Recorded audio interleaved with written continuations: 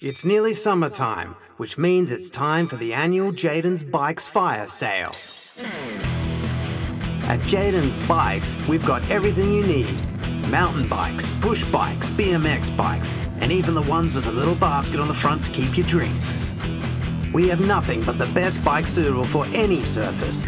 Bitumen, grass, decking, verandas, gravel, you name it. Already got a bike? Like doing kickflips? We've got plenty of equipment and accessories too. Off the chain! Is your child a little rising star? You don't want them stuck in a hospital bed somewhere after an accident, feeling sheepish and not wanting to tell anyone what happened. Come in for some of our safety training sessions on Saturdays to make sure they're roadworthy. Need lay-bys? That's not a big thing. We've got plenty of payment plans too. With a ride from Jaden's Bikes, you'll be cool and hip, provided you don't injure one. Need a warranty? We have guarantees as solid as the concrete paving. Why gamble on any other brand when you could ride one of Jaden's Bikes? Jaden's Bikes, located in Collingwood, and come see the new store in Punt Road, North Melbourne. Price is so low, you'd think we were drunk.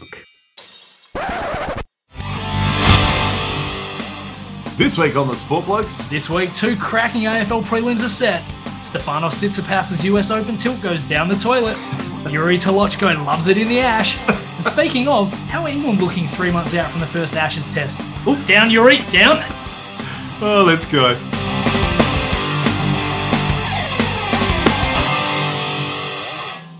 It's 8:30 p.m. on Wednesday, the 8th of September. And Stewie, I got to say, had my second Pfizer jab today, so my arm is a little bit sore, but my 5G reception has never been better. As we do at the top every week, what caught your attention and what'd you miss? Well, as per usual, lots of really cool stuff happening this week, including Aussie Lauren Jackson being named as a 2021 inductee into the Basketball Hall of Fame. As she should, yeah. Absolutely amazing. Also saw a really, really crazy stat a mate of ours sent us on Messenger. The top 8 active scorers in the NBA, LeBron James, Carmelo Anthony, Kevin Durant, James Harden, Russell Westbrook, Chris Paul, LaMarcus Aldridge, and Dwight Howard. One of these things is not like the other. Which one could it be? Yes, Chris Paul. The only one. The only one who's not a Laker or a Net. Which one does Chris Paul go to mid-season? George Karl's tweet was pretty funny too about the Lakers. Yeah, the Lakers odds on to win the 2012-13 championship. Yeah. Absolute cracker there. So, yeah, really amazing to see such a great list of talent. Unfortunately, obviously, super teams suck, but...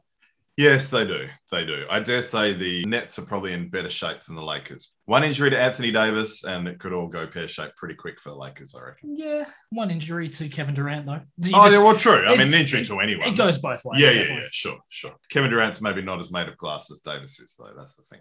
Yeah, he's like graphite or something. I don't know. Now, unfortunately, we also saw the tragic conclusion to something we have spoken about on this show before. Jean-Pierre Adams, the French international player who was in a coma for 39 years after a botched operation on his knee, sadly passed away after 39 years without ever regaining consciousness. So a bit of a sad end to that story. Oh, it's a tragic story. Yeah, absolutely tragic. But I guess the big thing that caught my attention this week is, unfortunately, the poor effort from the security in England again and the third appearance of Jarbo 69. Yes. So he started off with a fielding effort, trying to change the field around for India, then padded up for a bat. Yep. And now he's run onto the pitch of the Oval in London with ball in hand and delivered a ball akin to Steve Harmison's delivery to Justin Langer in the 06-07 Ashes. It was horrendous. It ran into the back of Johnny Bairstow. I think it was slightly better than Harmison's one. Only just. But I have to ask the question, Nath. Do you think this whole thing has run its course? Oh, absolutely. It did after the second. Yeah. First time's funny, second time's funny too. But it's like movies that keep pumping out sequels where it gets to the point where it starts to actually take away from the first. If it stuck to 1 or 2, I think it would have been funny. We would have looked on it in humour.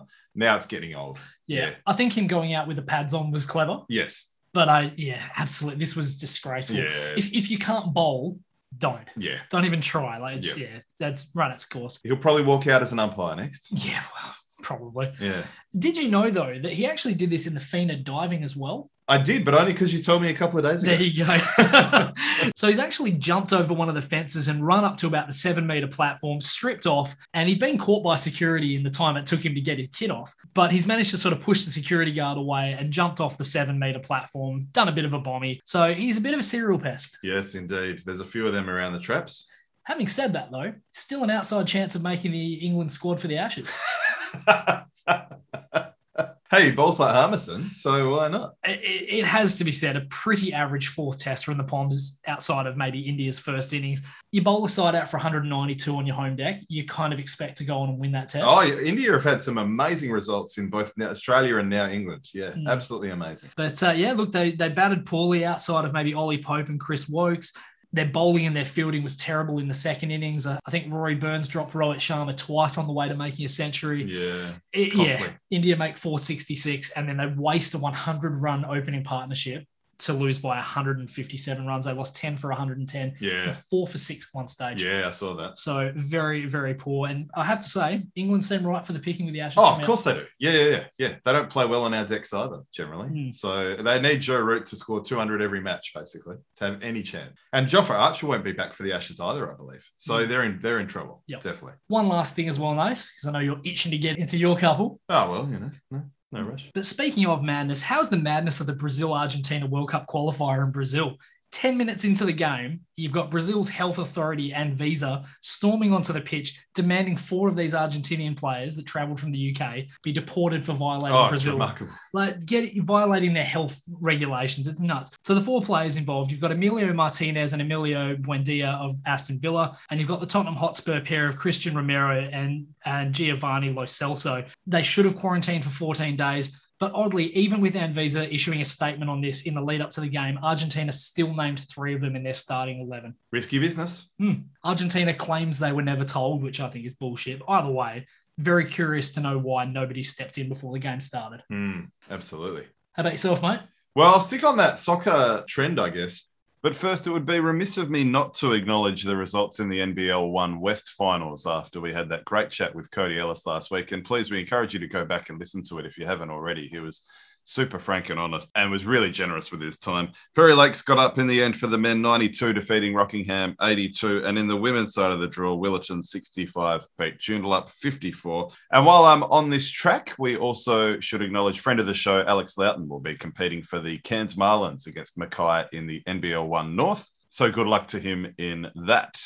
Back to the soccer, though. El Mundo has published details of Neymar's Paris Saint-Germain contract, a lazy $781 million in total. I believe that's Australian figures. According to the report, PSG pays Neymar an ethics bonus of $867,000 per month, which is approximately $10.4 million per year, just for being, and I quote, polite, punctual, friendly, and available to fans. That's under the not an asshole clause. Far out. $10 million a year. I could be moderately friendly for that sort of figure. Geez. I won't tell you what I'd do for that sort of figure.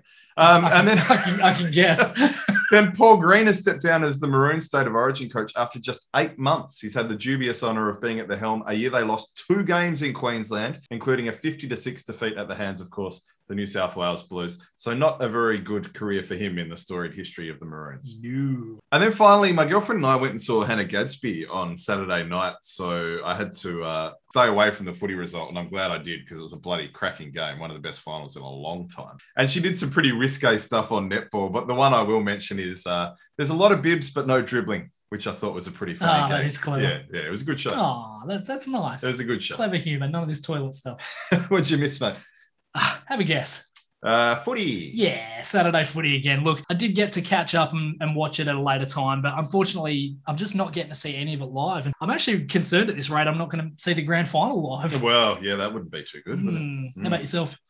Well, it's a bit embarrassing, but I jumped the gun at the start of the NFL season. So it didn't start on the weekend. It actually starts in a couple of days on Friday. The curtain raiser is Tampa Bay and Dallas, which will be a great game.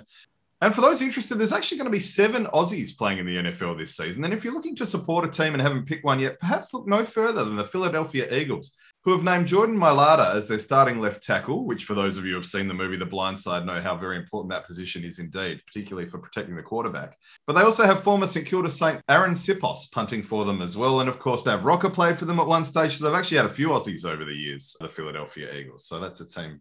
It's always amazed me that more AFL fringe players with long legs haven't actually gone over and given it a shot. Like Trent McKenzie. I think it's happening more and more. But it's still surprising me how few. There still should be more guys. As I say, Trent McKenzie's the guy that jumps out at me. Kick a ball an absolute mile. Yep. Never going to be an absolute superstar in the AFL. Why not take your chances? Yeah, I agree. And there's been a lot of guys like Matt McBride, for example, has had a very good career as a punter over there. So, some guys have forged some pretty good careers in that position. Make your money. Well, Shuey, as you mentioned, and as I mentioned too, I guess, we didn't get to watch them live. We got there in the end. And I'll tell you what, I managed to stay away from the Dogs and Lions result for nearly 2 full days before I got to watch. And I'm glad I did, because it was an absolute cracker. You said Dogs by 33. I said Lions by 5. So we're both right in one way or another. I was right that it was close. Your line, my length, basically. Yeah, basically. In the end, the Dogs, 11 goals, 13-79, defeating the Lions by a whisker, 11 goals, 12-78. What a magnificent game. Yeah, this probably will be hard to beat in terms of games of the finals. Second straight 1-point game in a week. And I have to say, it did eclipse the Swans and Giants game. Oh, bloody oath, Stu. Absolutely it was. Because I remember when, just after McCluggage kicked the first goal of the third, they showed the amount of time in front for both teams, and it was nearly identical. It was an absolute nail-biter from go to woe. I can't remember a game that close for that long. Because normally there's a bit of momentum here and there. A team will kick 4 in a row or something, but it was an absolute nail-biter. And there was a little bit of that. I mean, in the third quarter, as you mentioned, after the McCluggage goal, you had Zach Bailey and Ryan Lester kick consecutive goals. And it kind of looked like Brisbane were maybe going to run away with it. But look, quick reply to Johannesson, and then you had Jack McRae and Josh Shackey and Bailey Smith. Best on ground. Yeah, it's a tough one, actually. I think Bailey Smith was probably best on ground, 27 touches and 3 goals. When the game was there to be won, though, I think he was best on ground, yeah.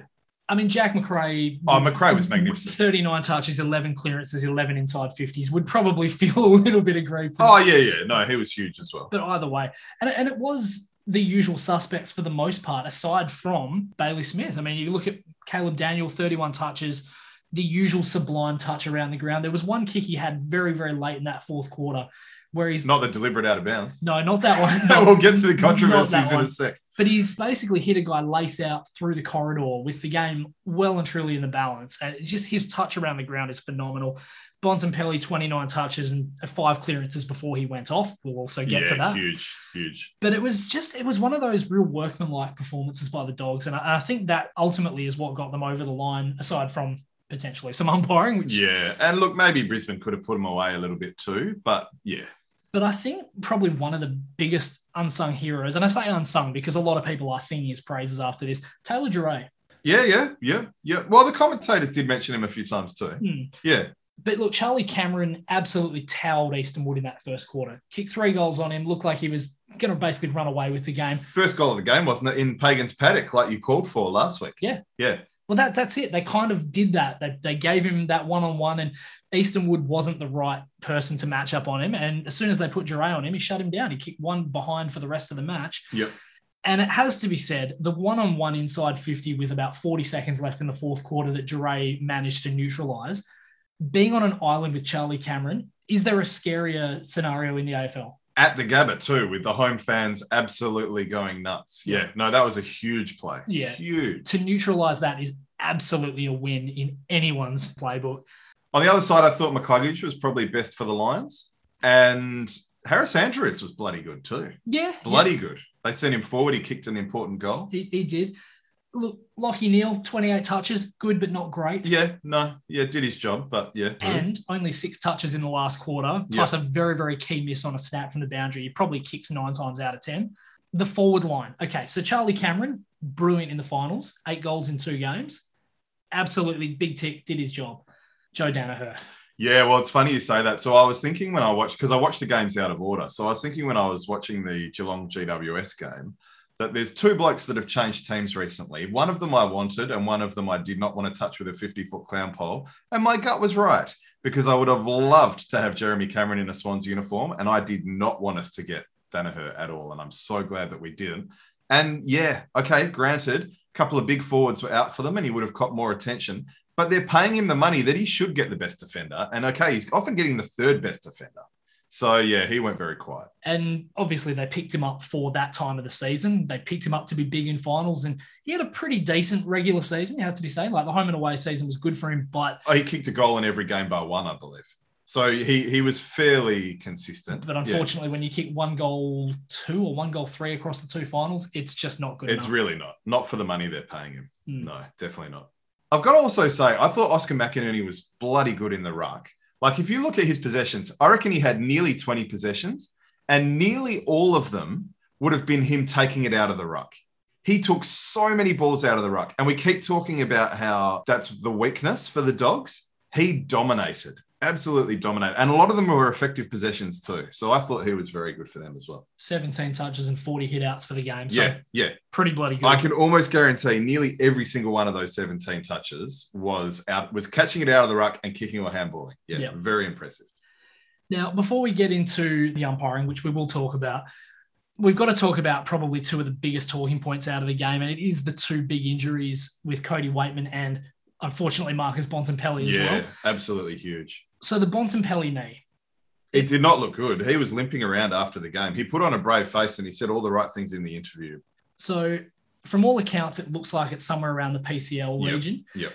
Now, the Bulldogs obviously will give him right until the 11th hour to make the decision. They'll probably wait till about an hour before bounce down to make the call on whether he plays. I actually heard an interesting opinion on that. I wish I could remember who they were talking about, but I remember they were talking about a final where they said such and such is not playing. It might have even been Dusty, actually. He's not playing. We're going to rule it really nice and early in the week. You blokes have got to get it done without him. And then sure enough, win, and he can maybe come back the next week. So it's an interesting tactic. Now, I'm going to post you a question that I've heard asked a couple of times. If he's 50, 60, maybe even 70%, do you play him? Oh, it's so tough, isn't it? I mean, I guess you could stash him in the forward line. I am actually in favour of playing healthy blokes in finals. So I'd find it hard to play him. And as I say, he limped around after the game. Now, he could recover in a week and they can give him a jab in the knee and all that sort of stuff. But I don't know. Do you look at it and say, okay, let's see if we can get 2.5 to 3 good quarters out of him in the forward line? They have no Josh Bruce there. They've got no real big markers aside from Aaron Norton, especially with Waitman out as well. Do you look at it and say, right, he's a big target. We're going to basically force one of the Port Adelaide players to man him up. And maybe he plays decoy, yeah. I mean, maybe you play him out of the goal square and you just say, right, if he takes one player out of the game completely, so be it. Look, it's an option. It's an option. And he's an impressive player. I mean, that's an understatement. He's one of the best players in the comp. He may win the Brownlow. So it'll be very hard not to pick him. Very hard. It's going to be a very difficult decision. I mean, I'm still with you. I don't play him either if he's not right, because not being able to lead or chase is going to be tough. Yeah. Then we've got the Cody Waitman concussion. So massive loss for the forward liner. He has been just a bundle of energy since he came into their side. He is a phenomenal pack mark for someone so small. Do you know who he's like? And not just the way he plays, the way he looks. He's very Isaac Heaney. Yeah, okay. He even looks just like him. He's like the blonde surfer boy, but he can kick a goal, as you say. He can take a good grab. But he's very Isaac Heaney-like. He's like mini Heen, basically. Yeah. Yeah, so he's very, very unlucky. Basically flat out ran into Marcus Adams' shoulder. I don't think Adams even really saw him coming, to be honest, until the very last split second. He's just kind of put his hand up. But yeah, just the energy that you get from him. You look at guys like Liam Ryan, Charlie Cameron, Anthony McDonald-Tip and Woody, prime Hayden Ballantyne. These guys that just lift teams with their energy. Jamie Elliott's another one. I'm trying to think of a few guys off the top of my head, but those real, It's often goal sneaks, isn't it? Yeah. But he was great on the bench as well. He was celebrating and standing up and waving his arms around, and he wasn't acting like a bloke that had been concussed, that's for sure. Yeah. Now, the Dogs have played 41 players this season, the most of any team in the league. So if anyone does have a roster that will allow guys to step in, it is the Bulldogs. And obviously their midfield is sensational with or without Bontempelli. So I suppose that potentially does give them a chance against Port Adelaide. And maybe they do throw Ugle-Hagan in. Maybe they have no choice. Yeah, absolutely. I do just quickly want to go back to Bailey Smith for a second.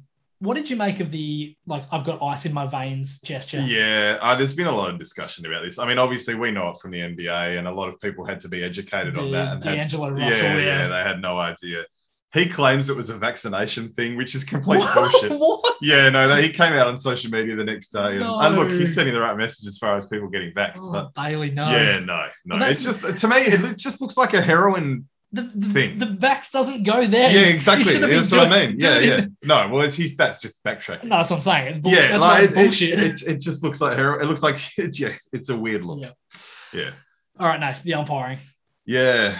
28 free kicks to the Dogs, 19 to Brisbane. It's a lot of free kicks total. It is. Look, I don't tend to be one that looks at the totals, and that's not so much what has me too upset. First of all, one against the Dogs. The deliberate, or what's actually called insufficient intent. So the rule is insufficient intent to keep it in bounds. We had yet another one where Caleb Daniels thrown his boot at it. It's come off the side of the boot. And he's been pushed at the same time. Okay, I forget that bit. But it's come off the side of his boot and it's gone out of bounds and they've called insufficient intent. It's like, have these umpires not been around the game long enough to know a skill error when they see it? It was so clearly and blatantly a skill error. Yeah. I just don't know how it happens. And then the next one was McInerney in the ruck, right near the end on the other wing. And I don't believe it was intentional. I just think it was a skill error too. He's tried to give a handball and it's just sailed past his teammate, can't remember who it was, gone out of bounds. And they've pinged him for that one too. And that was at a very critical juncture of the game. Yep. Very critical too. Yeah. You've also got the free kick given to Alex Keith, that overturned one. Well, that's the one at the end. Very crucial decision. And look, to be honest, so I think initially wasn't an in the back paid to Neil, and then it was reversed. Yes. So I'm not sure that Neil should have got the free, to be honest. I think it probably should have been a throw-up. But the reversal was absolute bullshit. It's horrendous. Bullshit. And look, you can make a very strong argument that free on the wing led to the Bailey Smith goal, which was huge. And then one of my absolute favourites, the running too far. Oh, yes. So Zach Bailey's run into an open goal effectively and kicked the goal to tie things up with 1:40 left. He picked the ball up about 48 metres out and he kicked it from inside 30. So he's run at least 20 metres. I must confess, I don't remember that, but okay, there you go. I remember all of them. Yeah, well, it's like I remember the not 15s. Yeah. So, yeah. Then the ruck infringement at the end. I mean, that sort of stuff happens a dozen times in a game. Yeah. There's no way that should have been called with a minute left in a final. And, of course, it led to the rush behind. Yes, a rush behind was the winning score, but it was enough to put him up by one. I'd give him the benefit of the doubt and say it was a kicked behind, but, well, basically. Yeah, but you're right. That free kick's not there. It's a real shame because we could have gone into extra time potentially. You can definitely understand why Brisbane fans feel aggrieved. And, gee, that bad record continues, doesn't it?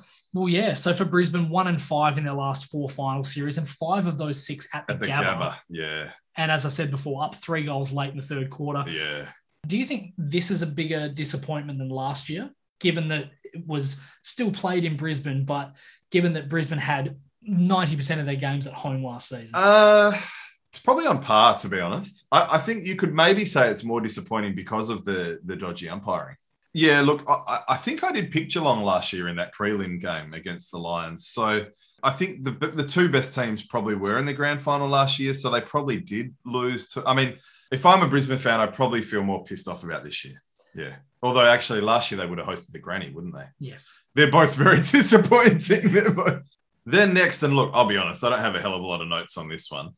Geelong, you said Cats by 12. I said Cats by 18. It was a little bit more than that in the end. 15 goals, 13, 103, defeating the Giants, 10 goals, 8, 68. It's got to be said, though, that they did kick away at the end, and the Giants held on for much longer than I expected them to.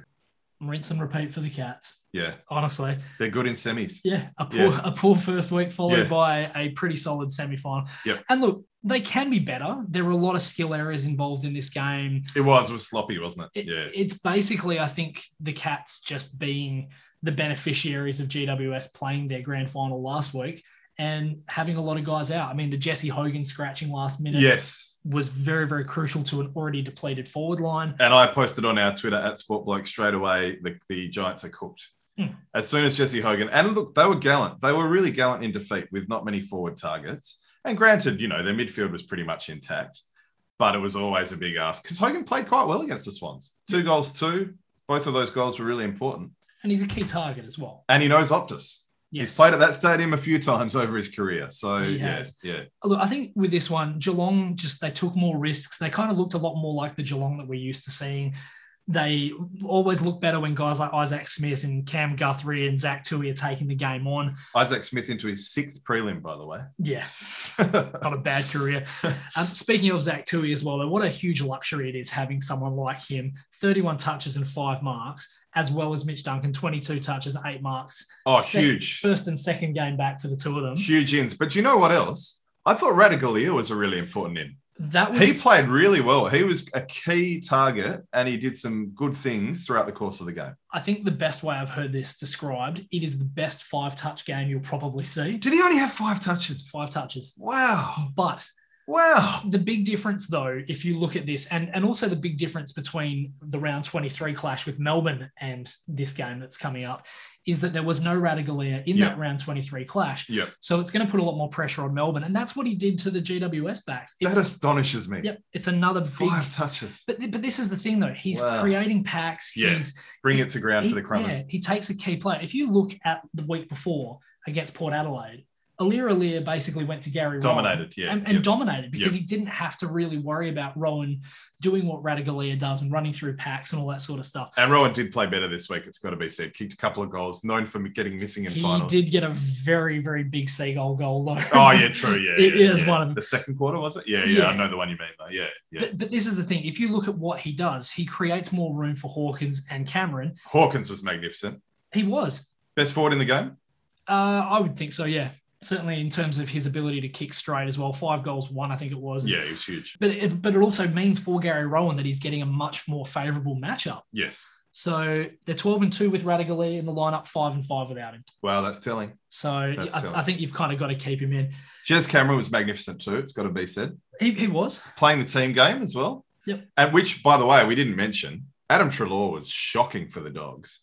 And it almost looked like he was sooking in his game. Oh, absolutely. There's been a lot of talk about that. Jez, on the other hand, wasn't necessarily the number one, but played a really good team game, had that magnificent snap. There were a couple of good goals in that pocket, actually. There were. One for each team. Well, I said on our show last year that I think Jeremy Cameron might be one of the best field kicks in the competition. He's a great player. His ability on the left to find guys is just superb. So, yeah, he's obviously what completes that forward line.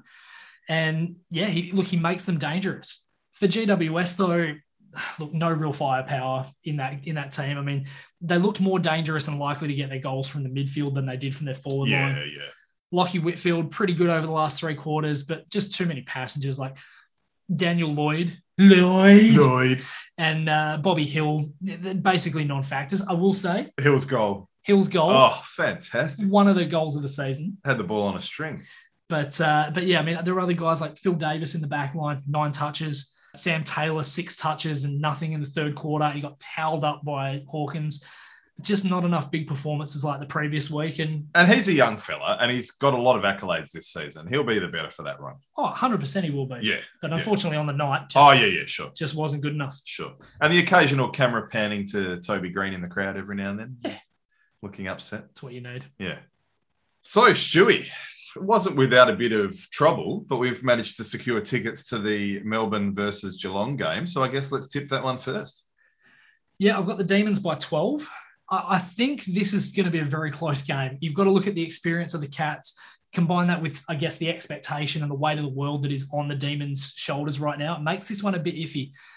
I think Melbourne are primed and ready, though. They're a couple of years older than they were last time they were here. Petrarca and Oliver, I think, will combine for about 70 touches. Wouldn't surprise me. And I think the Ds just get over the line. I think the Ds will win too. I'm going to say a little bit more. I'm going to say 21. I think Geelong play Optus decent. They've played here a lot in the last, well, not a lot, but they've played a few games here at Optus Stadium in the last couple of years, and I think that will help their cause, including Friday, of course. So they've been here for a while. But I just love the balance of Melbourne. Now that they have May and Lever down back, they just have such a well-balanced side. I do think the Ds will get up. Yeah. Yep. And like I said last week, I think we're on a collision course for a D's Port Granny. And I dare say both of us will be barracking for Melbourne from the stands. Oh, yeah. I like to go for the underdog. So they're the underdog in the sense that they have the longest premiership drought. So absolutely. Yep. And then we've got the Dogs travelling to Adelaide after they've travelled all around the country. They're going to rack up a lot of miles getting to Adelaide Oval to face Port Adelaide, who, well, are you a believer yet, Stewie? Yeah, absolutely. Yeah, you talk about that travel, Launceston to Brisbane to Perth to Adelaide. Yeah. That's huge. Oh, it's with injury concerns and with a iffy ruck. Okay. So, I think we need two different scenarios for this one. okay. So with and without Bontempelli. Well, yeah. Okay. Because the thing is, we're not going to know until the last minute. And I think it doesn't, I know it's kind of hedging our bets. Oh, it doesn't change for me. Port win no matter what. Oh, absolutely. But and Port probably win fairly comfortably. I'll say Port by 27. I'll say Port by 17 if Bontempelli plays. If he doesn't play, I think you can probably tack about 20 more points onto that. Yeah, that's probably fair. Port are looking so polished right now. That home crowd in Adelaide are mental for them. Yeah, I think the Dogs might jump them a little bit early, but yeah, the travel gets to them. Scotty Lysette will be basically dominating the ruck, palming down to his runners like he did last time, and Port too strong. In our preview show, I picked Port to win the premiership. You picked Richmond, so they're 2 wins away from maybe getting that tip. Come on, the Tigers. But I might pick Melbourne anyway. Yeah, we'll see what happens this weekend. I think so. But geez, it's exciting. And now, what made Stu say bloody?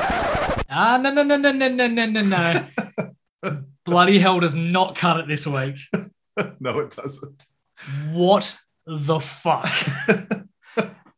That's probably the only thing that even comes close to this. Yeah. No, definitely. All right, here we go. What made you say fucking hell? Yeah. So it takes us this week back to the world of Kazakhstani bodybuilding and our old mate Yuri Tolochko. Oh, he's made a third appearance, Stewie. So last time we checked in with Yuri, he was in the honeymoon phase with his new wife, the sex doll. Yes. And needing repairs. Needing repairs, it has to be said. Sadly, it seems the romance has ended and Yuri has moved on. Oh, Yuri. With an ashtray. I wish you were kidding. So do I. Oh, man. An ashtray that he met at a nightclub. Where else? Yeah, well, that seems to be his thing. So he's met this ashtray at a nightclub. He's fallen for it during a paid personal appearance at said club. To quote him, "I liked it, the smell of it, the touch of metal on my skin. It's fantastic," he proudly declared to Jam Press. "I like the touch of sharp metal on my skin. It excites me, so I think you can understand what attracts me to this ashtray. When I hugged it and pulled out cigarette butts, cigarette packs, and all sorts of stuff, I liked it," he said. "I liked it when the ashes stained my bare feet, body, and beard." I assume she's called Ashley? No, Sarah. The greatest thing about this, Stewie, is you and I messaged each other within about a minute, like with the same news. You like, sent me the message and I was 2/3 of the way through typing it out. Yeah. Going, what has Yuri done? God. Yuri. But it gets even better, or probably worse, actually. He's planning on attaching an artificial vagina to the ashtray. I guess maybe so he could do it in the butt. It doesn't make sense if he likes to feel a metal. I'm not going to think about this too much. Let's not overanalyze this one. This is just something that you and I, and hopefully the majority of the population, just cannot even begin to understand. But I guess he's got something in common with you, Nath. He gets aroused by heavy metal. I don't get aroused by it. I just like listening to it. I don't know. Oh, shit. So for liking big butts and not being able to lie about it, all I can say is, yucky piss. What the fuck? Oh, man. Bloody hell. So, Stewie, the Paralympics have wrapped up, and what a wonderful event it is. And I must be honest, I didn't see as much of it as I should have. But what I did see, I thoroughly enjoyed, and it's done in such great spirit. Yeah, look, it's great to see just an amazing spectacle, just as interactive and inclusive as the other Olympics. Absolutely, maybe more so. Yeah, the music and the dances at the closing ceremony and the opening ceremony were superb. I remember one violinist in particular. I've just got this vision of her sitting there staring down the camera with a little prosthetic arm, absolutely smashing it. Yeah, it would have been moving. Doing amazing. Yeah. But you've got these crazy stories like Chinese swimmer Zheng Tao not only winning 4 golds and breaking records, but doing so with no arms. No arms, holding onto a cloth with his teeth on the starting blocks. Yeah, it's remarkable. Then you've got Egyptian table tennis player Ibrahim Hamadou playing with no arms as well, throwing the ball up with his feet and putting the paddle in his mouth, just dominating. People running marathons completely blind. it makes you want to do better. It really does. It makes you want to be better in life. So they inspire us. And it is just great. Couldn't agree with you more. Absolutely. So before we even get into the action, I do want to talk a little bit about one of the really, really great things to come out of the last couple of weeks, and it is the equal pay for Paralympians. And we're referring to, I guess, the gold medal bonus that the country has offered. So I don't know the exact figure, but there's always been this talk that the gold medalists get some sort of pay incentive for winning gold, which is kind of cool. I guess it encourages people to do well. It also kind of discourages people from celebrating winning silver and bronze. Yeah. But we'll focus on the positives. Well, it's hard for a lot of these athletes to make money, so compared to other athletes. Yeah. So that's a good thing. It is a good thing. But looking at what Scott Morrison has done, he's come out and said, look, we are going to provide the same remuneration for the Paralympic athletes as we have for the able-bodied, which is great. Yep. It should be a given. I've heard the decision likened to a free kick directly in front with nobody on the mark, but still a great decision and a groundbreaking day for Paralympic athletes. Yep, absolutely. Absolutely. And again, they're just as inspiring as any other athlete, if not more so.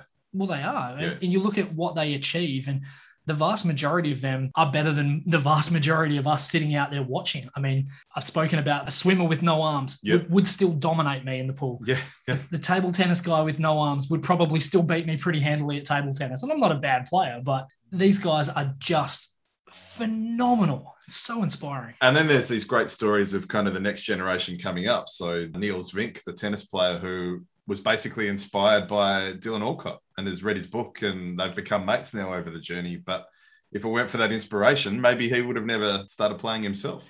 And look, that is a really, really great point. This next generation, I'll be so interested to see if we start seeing some new sports coming through, and we will talk about some of the other really interesting sports that they have. And there's obviously some sports that the disabled athletes are not able to compete in. However, you sort of look at some of the stuff that's coming up in Paris, things like the breakdancing, we've seen the skateboarding coming through. Will we start seeing a lot more of that sort of stuff coming through that is aimed at that younger generation? And will be fascinating to see. And they've got stuff like wheelchair rugby. Like they have some and the one you mentioned last week, goalball, was it? Yep, goalball. They've got their own sports, which is really cool too, I think. Well, yeah, it's funny you say that. One of the first things I kind of wanted to talk about was this sport called Whatdya. Now, for those who didn't manage to see it, it's kind of like their version of lawn bowls. Or bocce. Well, yeah, it's kind of like a mixture between the two. So what you have is you've got the jack, and then you've got this big wooden apparatus, basically, that the players use to balance. It's not as solid as a normal lawn bowls ball, but it's kind of like a mixture between that and a hacky sack. So it kind of rolls, but it doesn't roll anywhere near as far. So they pop it at the top of this thing, and the competitors will do different things. Some of them who are unable to use their arms will pop a stick in their mouth and knock it off, and it rolls down, and they're trying to get as close to the jack. Fascinating. I managed to catch this game between Australia and Hong Kong to go through for the gold medal. And Australia were leading right the way up to the end and managed to concede one in the last frame, and it took it to a tie-break in the rest. But it was an amazing spectacle to watch. I thoroughly enjoyed it. It was just great. And while we are on the topic of sports that are specifically made for Paralympians, the sit-down volleyball, absolutely brilliant. Oh, I wish I'd seen it now. I haven't seen it. So the crazy story about this is this Iranian guy. So his name's Morteza Mirzad, 8'1" he is. Tallest man in Iran, Wow. Second tallest guy in the world behind, there's a Turkish sultan who's like 8'3" or something like that. Jeez. Now, he was born with this thing called acromegaly, which is it's a disorder that results from excess growth hormone, not surprisingly. Typically results in the enlargement of things like hands, feet, jaw, forehead, those sorts of things. His longer leg is 15 centimeters longer than his shorter leg. Wow. So it does make his mobility not particularly great. Yeah. But the thing is, when you're sitting down, he's still a long way taller than Yeah, everyone else. I haven't seen the footage of the games being played, but I saw a photo of him, and he just, not surprisingly, towered over everyone around him. Yeah. And so, shock horror, Iran wins their 7th gold medal in the last 9 games. Yes, right. They were brilliant. I mean, he scored 28 points in the final, which is a lot. Wow. It's just one of the great stories of the games, really, is, this sort of guy who he's so appreciative of being in the limelight, but he doesn't want it all to be on him. He's said a number of times he wants the rest of the players in his team to be recognised as the amazing athletes that they are as well. And it is refreshing to see someone who doesn't want the spotlight just on them. Well, it's always a team effort, isn't it? Absolutely it is. Yeah. Now, it has to be said, Nath, it wasn't all positives. There were a couple of things that sort of jumped out as not really in the spirit of the games. And there's one in particular that I did want to kind of get your thoughts on. There's always controversy, Stewie. Always. And it revolves around this Malaysian shot putter named Mohamed Zayed Zulkifli. He was stripped of a gold medal that he won in this F20 class of shot put, a world record throw, no less. Yeah, I know. His own world record too. After he arrived at the event 3 whole minutes late. Yes. Now, after the event, the Ukrainian team lodged a protest, shock horror, because they came second and third, and he was then disqualified, moving the 2 Ukrainians up into gold and silver.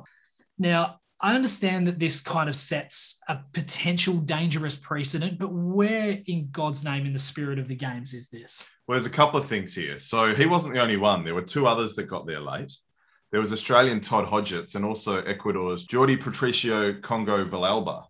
So it wasn't just the one bloke, it was 3. Now, they claimed that they did not hear the announcement together or that it was in a language that they did not understand. The counter argument to that was, well, the other athletes managed to hear and they got there in time. 3 minutes is bugger all. My thing is, if you want to be hard and fast with the rules, don't even let them compete. If you're going to let them compete and then strip them, that's fucked up. It's fucked up. Yep. They shouldn't have let them start. Yeah, I agree entirely. Now, it would have been heartbreaking if they didn't get to start, but at least then you don't have this situation where, as you say, a guy not only breaks a world record, he breaks his own world record and then gets nothing for it. So he now holds a record, but he didn't get a gold for it, which is equally as bizarre. And that's a great point. What's more heartbreaking? Being disqualified before you start or winning it and having it taken off you? Oh, it's a no-brainer. It's a pretty obvious answer, yeah. No-brainer. So, yeah, really, I have to say, a very, very disappointing effort from the Ukrainians. I mean, silver and bronze is still a very, very good effort. It reeks of sour grapes, doesn't it? It does. And again, complain beforehand. Yeah. Why are you complaining after? Would they have complained if they'd won? No, of course not. No. So, yeah, very, very hollow victory, I have to say, from the Ukrainians. And, yeah, just not in the spirit of the games. Absolutely. They can have one of those gold medals that have got the flakes. Did you hear about them? No. So the medals have been made from recycled materials, which is good. I applaud that. Yeah. And gold medals aren't actually made out of pure gold. A lot of people might not know that. They're actually gold plated. With chocolate inside. Well, they may as well be, because some of them were flaking. Some of the athletes from the Olympics prior to the Paralympics have complained about flaking gold medals. So definitely give it to those Ukrainians, I say. Absolutely. Yeah. Absolutely. They can eat the chocolate. Now, there are so many great individual performances. There's more than we would ever have enough time to talk about on this show. Kind of wanted to highlight 3 of them in particular. So the first one, Ellie Cole, absolutely amazing story. She lost her leg to cancer at the age of 2, which is just, look, cancer's never a great thing. It never will be. But to have that happen to someone at such a young age, and her parents basically were given 2 choices. She either loses her leg or she dies. Yeah. Again, no brainer. No brainer, of course, yeah. But she had a great upbringing. She was able to use swimming in aiding her rehabilitation, and she's turned into this world champion. She now has 17 medals across her 4 games. Wow. 6 gold, 5 silver, and 6 bronze. Wow. The most decorated female Paralympian of all time. She's still only going to be 32 when the next games are on in Paris. You're there only 3 years away.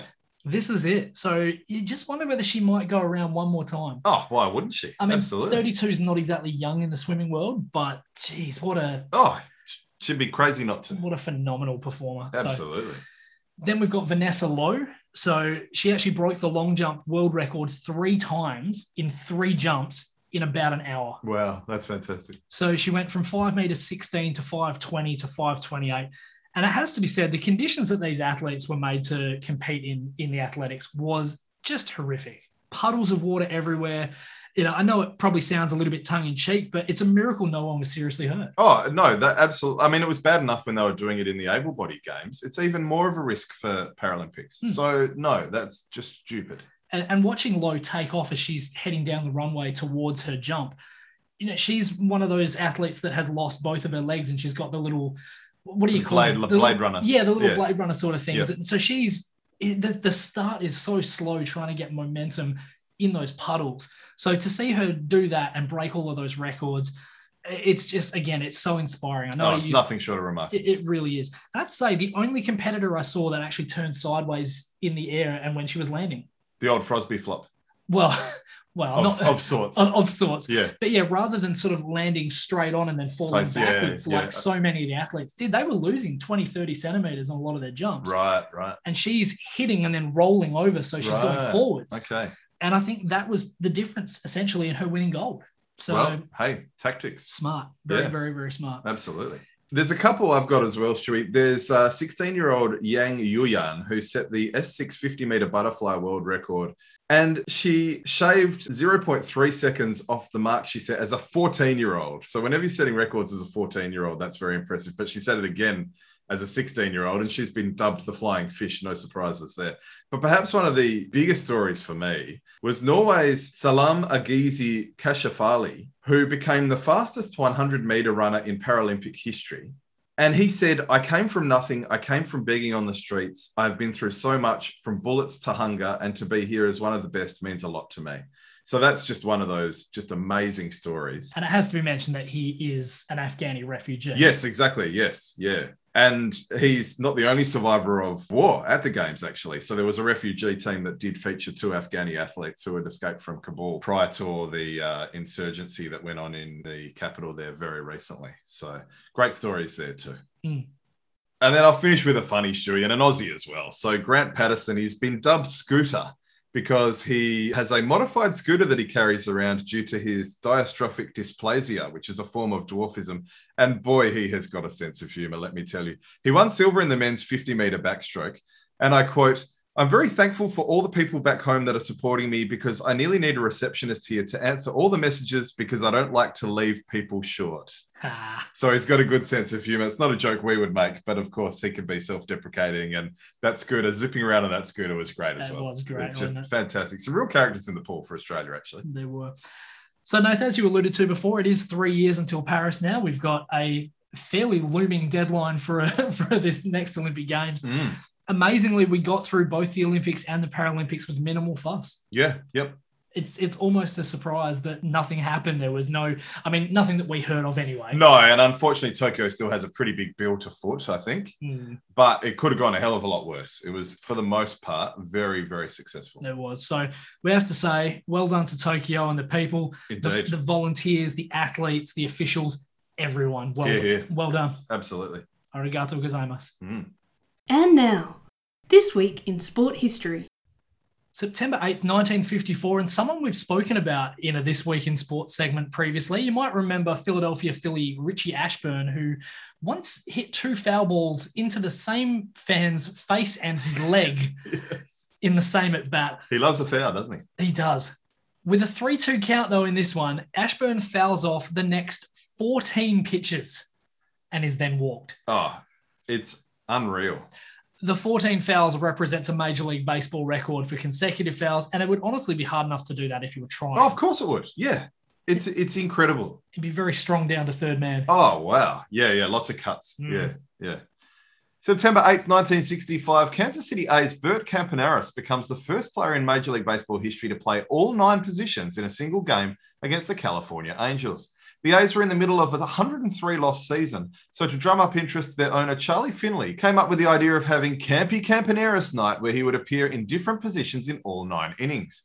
He made his way around the outfield as the game moved on, and in the 8th inning, he moved to the pitcher's mound. He pitched lefty to the left-handers and righty to the rights, allowing only 2 hits and 1 run. In the 9th inning, he moved behind the plate to be catcher. The California runners tried to test him, with 2 attempting to steal bases at once, but Campaneris threw to second base, only for Dick Green at second to throw it back to tag out the runner coming home. It got there in time, so the runner tried to run through Campy to knock the ball loose, but he held onto it before having to leave the game late for X-rays. California would eventually win the game 5-3 in the 13th innings. Since then, 4 other players have played all 9 positions in the same game. Cesar Tovar for the Minnesota Twins in 1968, Scotty Sheldon for the Texas Rangers in 2001, and Shane Holter and Andrew Romany for the Detroit Tigers in 2017. It's a bit gimmicky, though, doesn't it, Stewie? Does it take away from the, Campanero? That's all I could think through that whole thing. Yeah. It was, I guess he played well enough. The proof's in the pudding, but it is very gimmicky, but in a 103-loss season, you've kind of got to shake it up a little bit. I guess so. September 8th, 2002, rookie quarterback David Carr throws for 2 touchdowns as the Houston Texans defeat the Dallas Cowboys 19-10, becoming only the second expansion team to win their inaugural game, joining the 1961 Minnesota Vikings.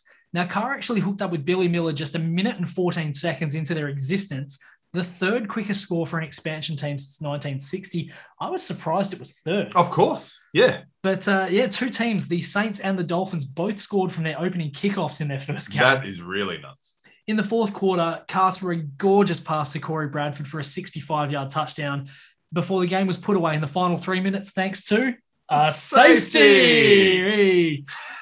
Success hasn't been close to a given, though, at all for expansion teams in the NFL. Of the last 10 expansion teams, the Carolina Panthers were the most successful, going just 7-9. The 1960 Dallas Cowboys and the 1976 Tampa Bay Buccaneers didn't win a single game in their first season. Yeah. Oh, yeah. It's not easy to win when you're an expansion team. David Carr, of course, is the older brother of Derek, who's now the quarterback for the Oakland Raiders and who says he wants to play till the age of 45 like Tom Brady. The only thing is he's not quite as good as Tom Brady. It's sad about David Carr, though, because even though they did have a good first season, there's a lot of talk that their shitty offensive line basically ruined his career. He just didn't get enough protection. So, yeah, he could have had a better career if he'd played for a better team. September 9th, 2001, Leighton Hewitt becomes the youngest world number 1 tennis player at just 20 years of age in the men's when he beats Pete Sampras 7-6, 6-1, 6-1 at the US Open men's final. This is a record that still stands today and isn't likely to be broken anytime soon.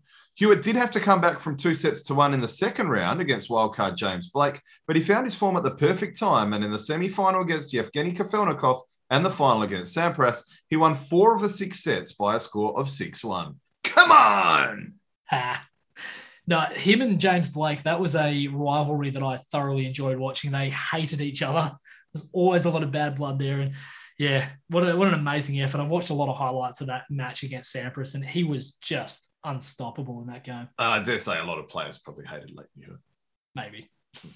And September 10th, 1989, in one we've alluded to before, just 5 days after hitting a home run for the New York Yankees as part of a 12-2 win over the Seattle Mariners, Neon Deion Sanders scores his first ever NFL touchdown, returning a punt 68 yards for a touchdown in the first quarter.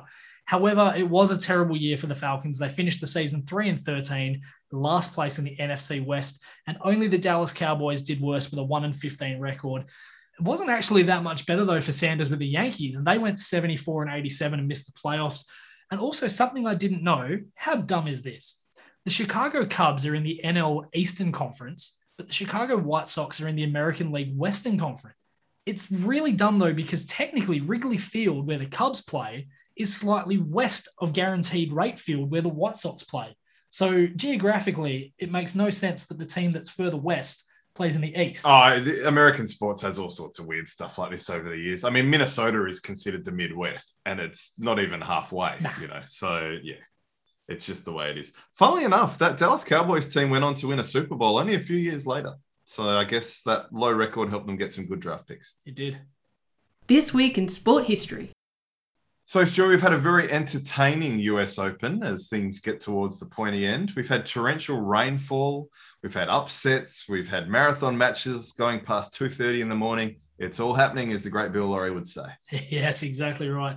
Nearly down to the semi-finals. We have to go back to the first weekend of the tournament itself, though, where the carnage kind of all began. And it wasn't a kind weekend to the 3 seeds in round number 3 at all, with both of them being rolled by teenagers who were unseeded.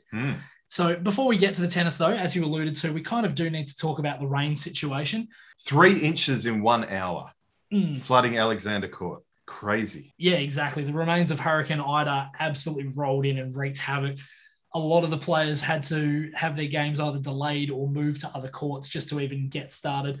So, yeah, the corners of the roof in Louis Armstrong Stadium absolutely did not do the right thing. And no. Not a great start. Apparently the subways were flooded. There was all sorts of people died.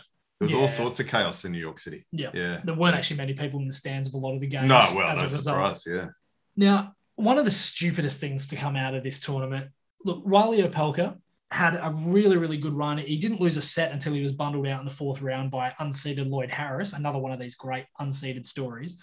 But it's a good thing for Riley because his final check will be $10,000 lighter thanks to a ridiculous fine from the USTA for, quote, bringing an unapproved bag onto the court. Because the logo on a pink tote bag that said Tim Van Leer Gallery was too big. Oh, man. How stupid is that? So they're letting people go for 7-minute toilet breaks, sometimes multiple times in a match, but heaven help you if you bring the wrong bag on court. Terrible. I loved his reaction, though. I guess ticket sales were down today. That is great. Yeah, look, not a good look at all. I mean, it's a bag, for God's sake. Yeah. What does it do? Well, it's like the Wimbledon one you talked about with the clothing. The black rim underneath the visor. Yeah. There's always one. It's absurd. So as I alluded to before, we've had some crazy, crazy upsets. We've got to talk about Naomi Osaka first. That was probably the big casualty to come out of the tournament. So, look, she struggled in 3 sets against Canadian Leylah Fernandez, who we'll talk about in a second. Oh, yeah, she's very impressive. But Osaka, for whatever reason, she always seems to struggle against left-handers. I don't know what it is. But when you break an 18-year-old to go up a set and 6-5 to serve for the match, you don't expect someone of her caliber to implode. Is it a choke?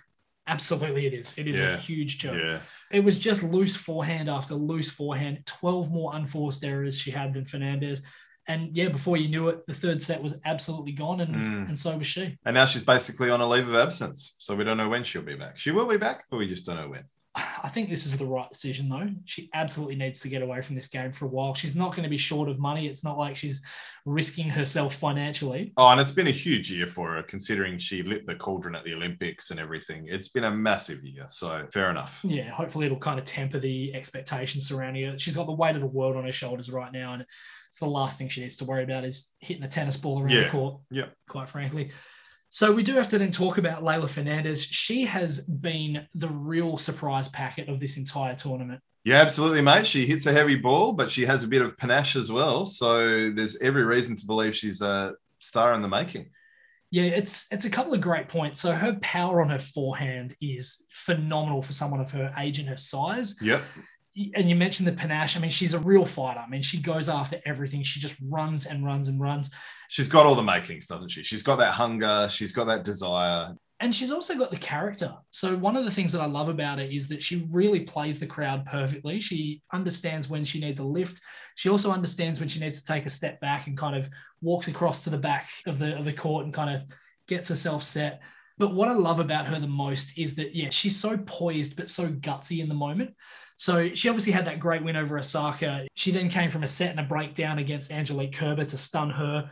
But I think, the most impressive performance is this one against the 5-seed Alina Svitolina in the quarterfinals overnight, becoming the youngest semi-finalist at Flushing Meadows since Maria Sharapova in 2005. Yes, I read that today. Yeah. And for some reason, whenever I switch on ESPN, it's always the women's game. I've seen hardly any of the men's game, but I've seen all these flashes of the women's side of the draw, which is fine.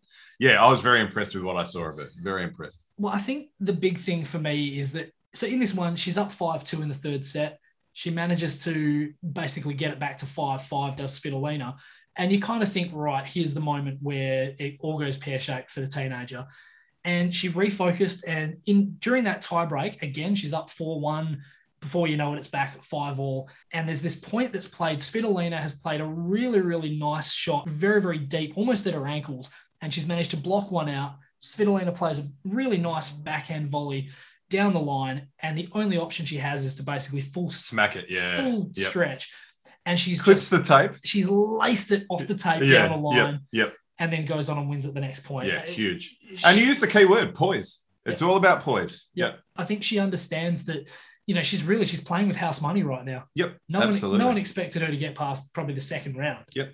And here she is now, one win away from a Grand Slam final, and a very, very good chance as well. So. Yeah, absolutely. Yeah, no, a lot of good young up-and-comers with Emma Raducanu too. So, yeah. That's exactly who I was going to talk about next. 150th ranked in the world.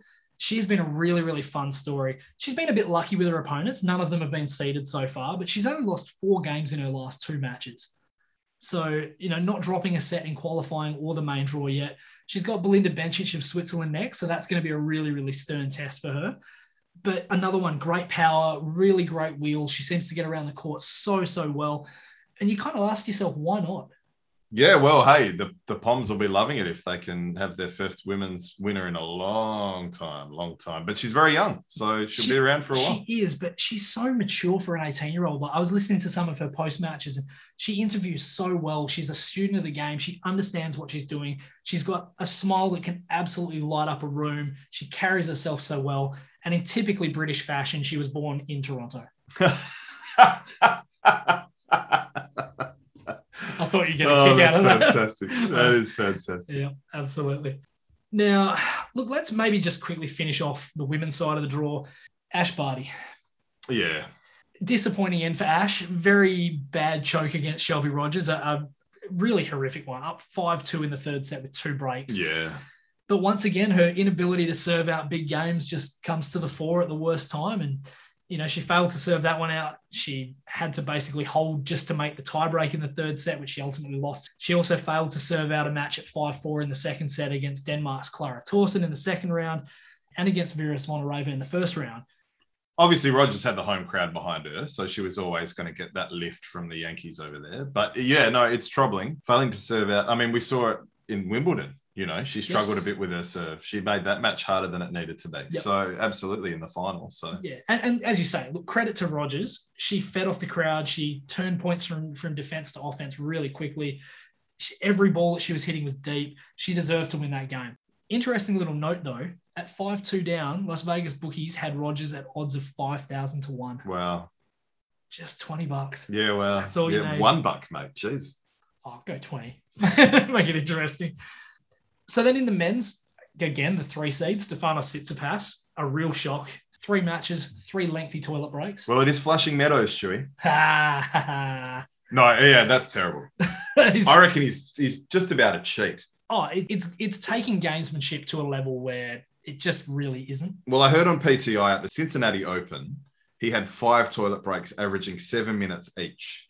Just in that tournament alone. And apparently he's bringing his phone in and potentially getting coaching is the tip. Are you sure he's not just playing Angry Birds or Candy Crush or something? Yeah, I don't know. But using Dunny breaks to halt momentum is very shitty, pun intended. It's a dog act. It is. It really is. It is a dog act. So, yeah, he tried it again against Carlos Alcaraz, the youngest player to beat a top 3 player in the world at the US Open since 1973. It looked, for all intents and purposes, like that toilet break had screwed up the momentum for Alcaraz. He lost the 4th set 6-love, but he lifted again. And like with so many of these younger players, Alcaraz hits the ball so fucking hard. Well, I was going to say, he's almost the men's side Fernandez, isn't he? There's one in each drawer, isn't there? There really is. So, yeah, I mean, I love this kid. He doesn't give up on points. They're talking about him being the heir apparent to Rafael Nadal. It's easy to see why. Unfortunately, he had to retire a set and a breakdown against Felix Auger-Aliassime today, which is very, very sad. Sad way to go. Yeah. But, no, look, really, really good to see Stefanos getting his karma. Yeah, absolutely. Like I said, it's borderline cheating and it's creeping into the game. Apparently other players have done it a little bit this tournament too. So I don't like it at all. I'm not a fan of it. No. Quite frankly. And apparently he's going in there to change his clothes. Like he's like George Costanza taking his clothes off to have a dump and then, you know. I mean, you're a young bloke with a decent body. Well, everyone else changes. Yeah, get the rig out in front of everyone. Yeah, it's clearly gamesmanship. Absolutely. And it's clearly bullshit. Yep. So I hope he always loses. Now, I just quickly want to hit you up with a stat before we move on, just regarding the amount of shocks that we get in these tournaments. There's always some Cinderella story of someone who is unseeded. We think back to guys like Goran Ivanisevic at Wimbledon or Kim Clijsters, who won a major from a wildcard position as well. 2 former pretty highly ranked players. It's got to be said. Pretty bloody good players. Yeah. But if you look at, so since 2000, there have been 172 completed Grand Slams, 86 men's, 86 women. From those 172, only 10 times have the top 4 seeds all made the semifinals. Not once for the men at Wimbledon, not once for the women at the US Open, the French Open, or the Australian Open. And it's not going to happen at this US Open for either gender. It's got to be said, though, that you only need one of the 4 to miss for that to not happen. So I'm not all that surprised the number's that low, to be honest. There's not that many more, though, that would have added on if it was 3 of the 4 either. Yeah, okay. So okay. It was so often I'm seeing, and especially in the women's draw, I'm seeing so many where it's unseeded players, you know, anything from 15 up to, you know, the 32 sort of mark. And those numbers are skewed slightly. Serena Williams, every time she decided to take a break from the game, her ranking dropped. Yes. So she would quite often make it from 15, 17, 22, whatever. And I think Kim Clijsters had a kid. Lindsay Davenport probably did all right after she had a kid as well. So there's probably been a few cases on the women's side of the draw of that. And then you had all three of the big three, I guess, won't include Andy Murray in that, but Djokovic, Federer and Nadal all had injuries that saw them drop down. I think the 2017 Australian Open final, Federer and Nadal was the 17 seed versus the 9 seed. Wow. Which is kind of crazy. Yeah, that is crazy. One of the best matches of all time. Yeah, gee. So, yeah, it's kind of interesting. But even if you look at the final itself, less than 37% of all of those finals have been played between 2 of the top 4 seeds. So you're certainly seeing a lot of these unseeded players or the higher seeded players getting through. So it's good for the game. Or unseeded, of course. Or unseeded, yeah. exactly. Yeah. Exactly. And just quickly, it's been a great tournament so far for Novak Djokovic. He is having a great run. Hasn't had a single seeded opponent yet. He has Matteo Berrettini overnight, which I am absolutely over the moon to see. He played a 20-minute game. Yeah. 20 minutes for one game. Yeah. Whew. Look, he hasn't served well. He's dropped the first set in his past 2. Berrettini wants revenge. He's lost to him in the last 2 Grand Slams. So it's going to be good fun. He's got to essentially get through Berrettini, Zverev and Medvedev to win this thing. 3 guys who are playing very, very good tennis right now. It's about to get really interesting for Djokovic, and he has all the pressure in the world because he's going for that record of 21. So he needs to pick his game up a little bit over this second week. And even though he can't get the Golden Slam, he can still get the Grand Slam for a season. Big stakes for him. He'd be the first guy in the men's since I think Rod Laver in about 1969. Oh, yeah, that's right. Yeah, I read that. So a long time. Yeah. And just one quick one to round out. Now that the Paralympics are over, Dylan Alcott heads across looking for his own Golden Slam. Yes, indeed, he does. Yeah, go Dill. Go Dill. And I think I might go and take a 7-minute toilet break, Stu. Okay. All right, Stu, you know what that music means. Time to say you're amped to go to the prelim on Friday night. Mate, I was amped for you to come back from that 7-minute toilet break. That was more like 20. Well, it was only a joke, Stuart. I've been sitting next to you the whole bloody time. No, look, you're right. The obvious one is us all going to Optus to cheer on the days. Can't bloody wait. I actually think the Port Adelaide and Dogs game could be better if Bontempelli plays, but it's just hard to know. I'm actually looking forward to both of them more than anything this year. Well, it was great to see the Geelong GWS game with the sun setting. The stadium just looked magnificent. I can't wait to be a part of that action. It's going to be so good. Until next time, I'm Nath. And I'm Stu. We are the Sport Blokes.